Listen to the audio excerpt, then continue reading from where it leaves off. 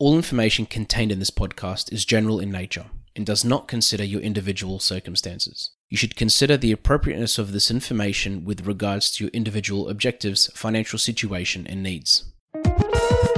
Welcome to Sharing More Than the Sheets, a podcast to help you and your partner make better financial and lifestyle decisions so that you can both focus on the things that you love. I'm your host, Michael Curry, financial planner, green thumb, husband, and just dad.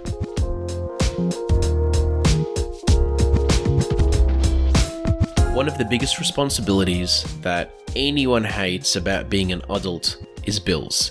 Dealing with bills, paying bills, anticipating bills, planning for bills, etc., etc. And as we get older and as we move to different life stages, the bills change and normally they increase. And that could be because of a house purchase, having children, investing, having multiple assets, multiple cars, whatever it may be. Bills normally just increase as we get older. What I wanted to talk about today, and I've touched on it before in a previous episode about budgeting, is how to manage bills, and just to focus on that one topic because it is something that does get to a lot of people. And when I do talk to clients about budgeting and managing money, especially in situations when they feel that the whole budgeting thing is really overwhelming, bills is normally the easiest place to start. And it's one of those things where if you can at least nail your bills and your budgeting processes when it comes to paying bills and managing bills, you're sort of halfway there.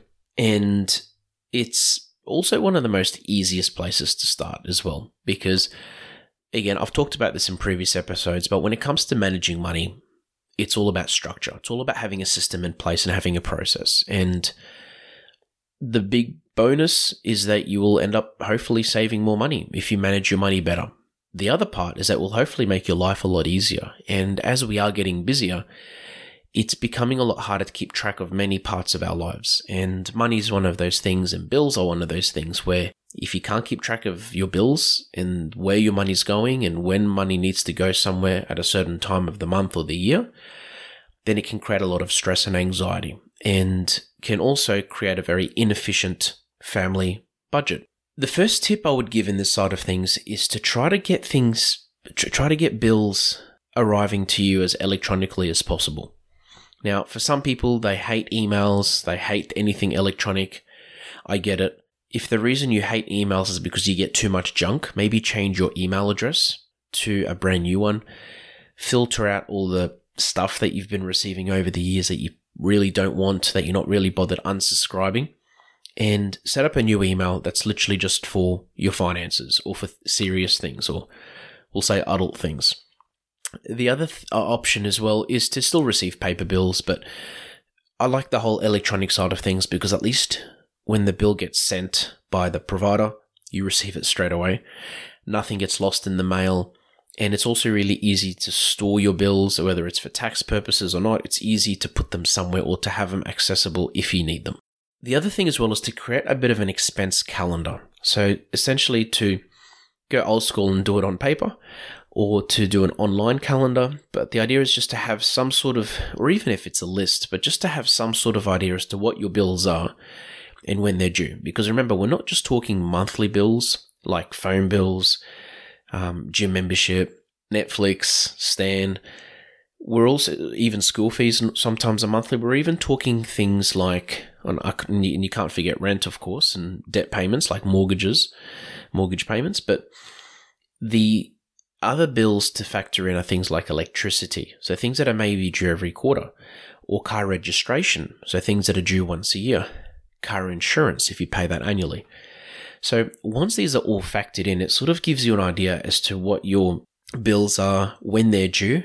And what it also does is that it actually helps you work out how much you need to put away on a regular basis to cover your bills.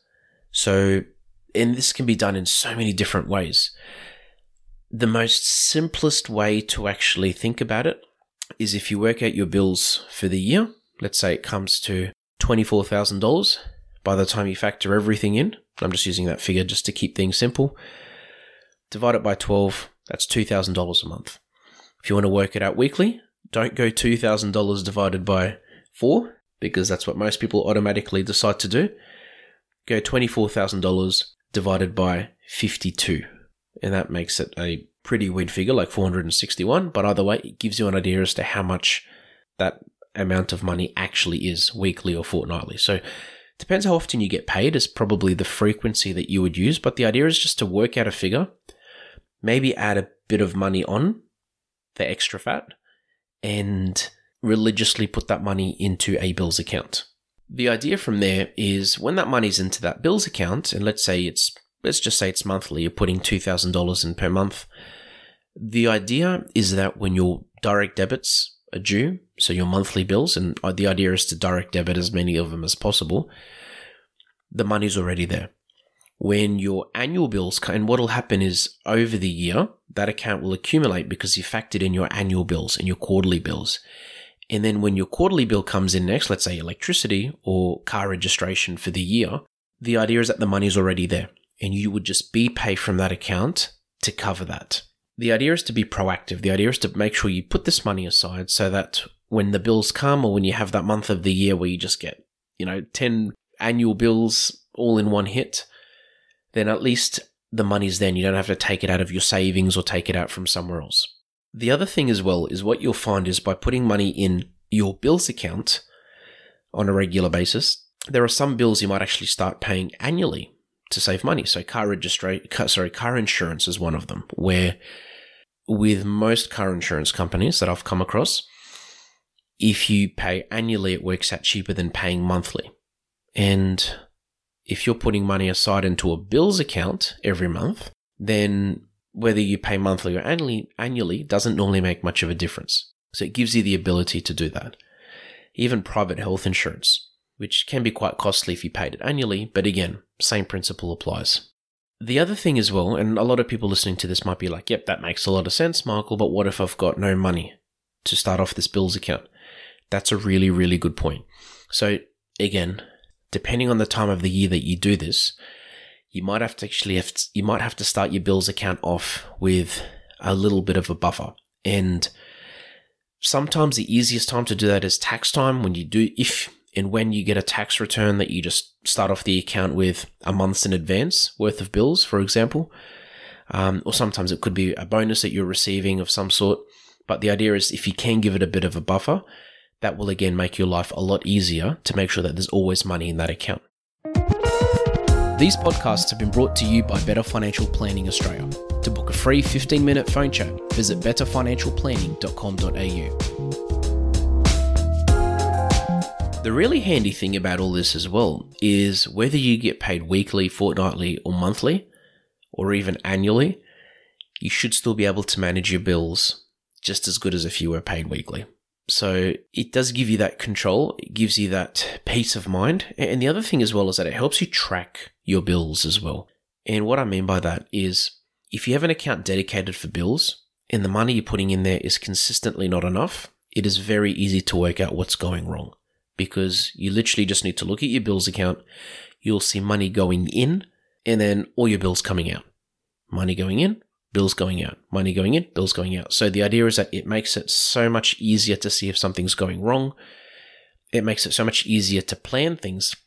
And I mean, just as an example, if you get paid on the 1st of every month, an option, and I mean, it's really personal preference, but an option, for example, is you can set most of your direct debits to come out on the 10th of every month. So it gives you that time to put that money into your bills account. And as I said, you'll just see everything come out. So again, it's not just about saving money, but it's just about making life so much easier. And as I said before, if you look at, I think it's my 1st and 4th episode when I talk about budgeting, if you are looking at setting up a family budget, an option is to just start with the bills account because it's normally one of the most straightforward ones. Yes, it may involve setting up an account. It may involve changing direct debits. Well, it will involve changing direct debits, if you set up a new account. It may require you changing the date of your direct debits, but the idea is once it's done, and you'll just have a system that you follow. And by having it all automated, things cannot possibly go wrong. I mean, the only way things can go wrong is if your expenses increase dramatically to more than what you expected and there's no money in the account when the direct debit's due. And the other issue as well, of course, is if you don't put money into the account. So if you don't follow the system.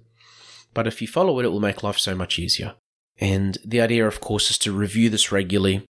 Just even if you do want to set up an Excel sheet on your desktop or have it somewhere where as soon as any bill changes, you can go straight into that, update the figure, and you know, okay, moving forward, I need to put an extra $100 into the bills account to cover this, this, and this. The other thing as well is that will actually help you have a bit of a rainy day fund for bills. So again, by starting off with a bit of a buffer in that account, it will just mean that you have that extra money just in case a bill comes in that's more than expected. What's really handy is because you'll be paying some of your bills annually and you're putting money away monthly for those bills, there should always be a bit of a buffer in there anyway.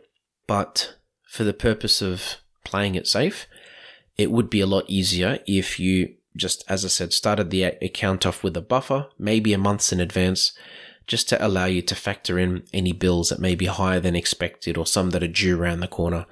And just like any budget, you need to monitor it. You need to monitor how much is going in, how much is going out, at least for the first 2 to 3 months or even 6 months, just to make sure it's actually working and that the system is working. The last thing you want is to get a letter in the mail or an email from your bank saying that the mortgage repayments are overdue because there was no money in the account to pay the mortgage.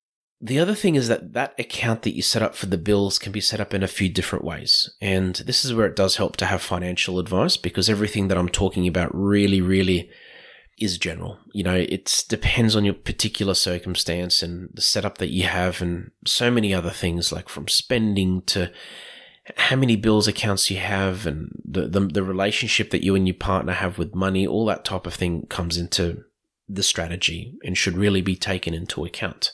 But an option, for example, is for this bills account to be an offset account if you have a mortgage.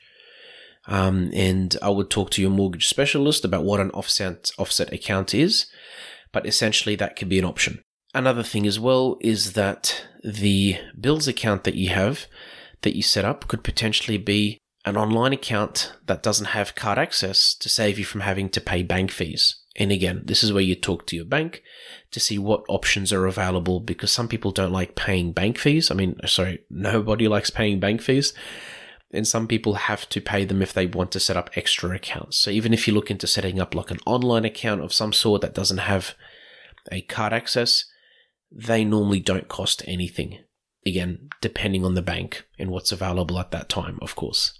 One of the last things is make sure you tell your friends and family. You'd be very surprised how many people in your life might be having the same issue as you when it comes to managing money. And it doesn't matter how educated somebody is or how intelligent they are or what their work experience is like or even what they do for a living. They can potentially be having issues managing their money. And there's absolutely nothing wrong with that at all. To some people, they're born with the skill of managing money and it's something that they just love doing. For others, it's the last thing they care about. Now, obviously, that's, of course, where a financial planner comes in. But even having this discussion with friends or family or even sharing this episode with them might actually have a positive impact on their lives. I'm going to share with you an example which really highlighted the amazing impact that positive budgeting can have on someone's life.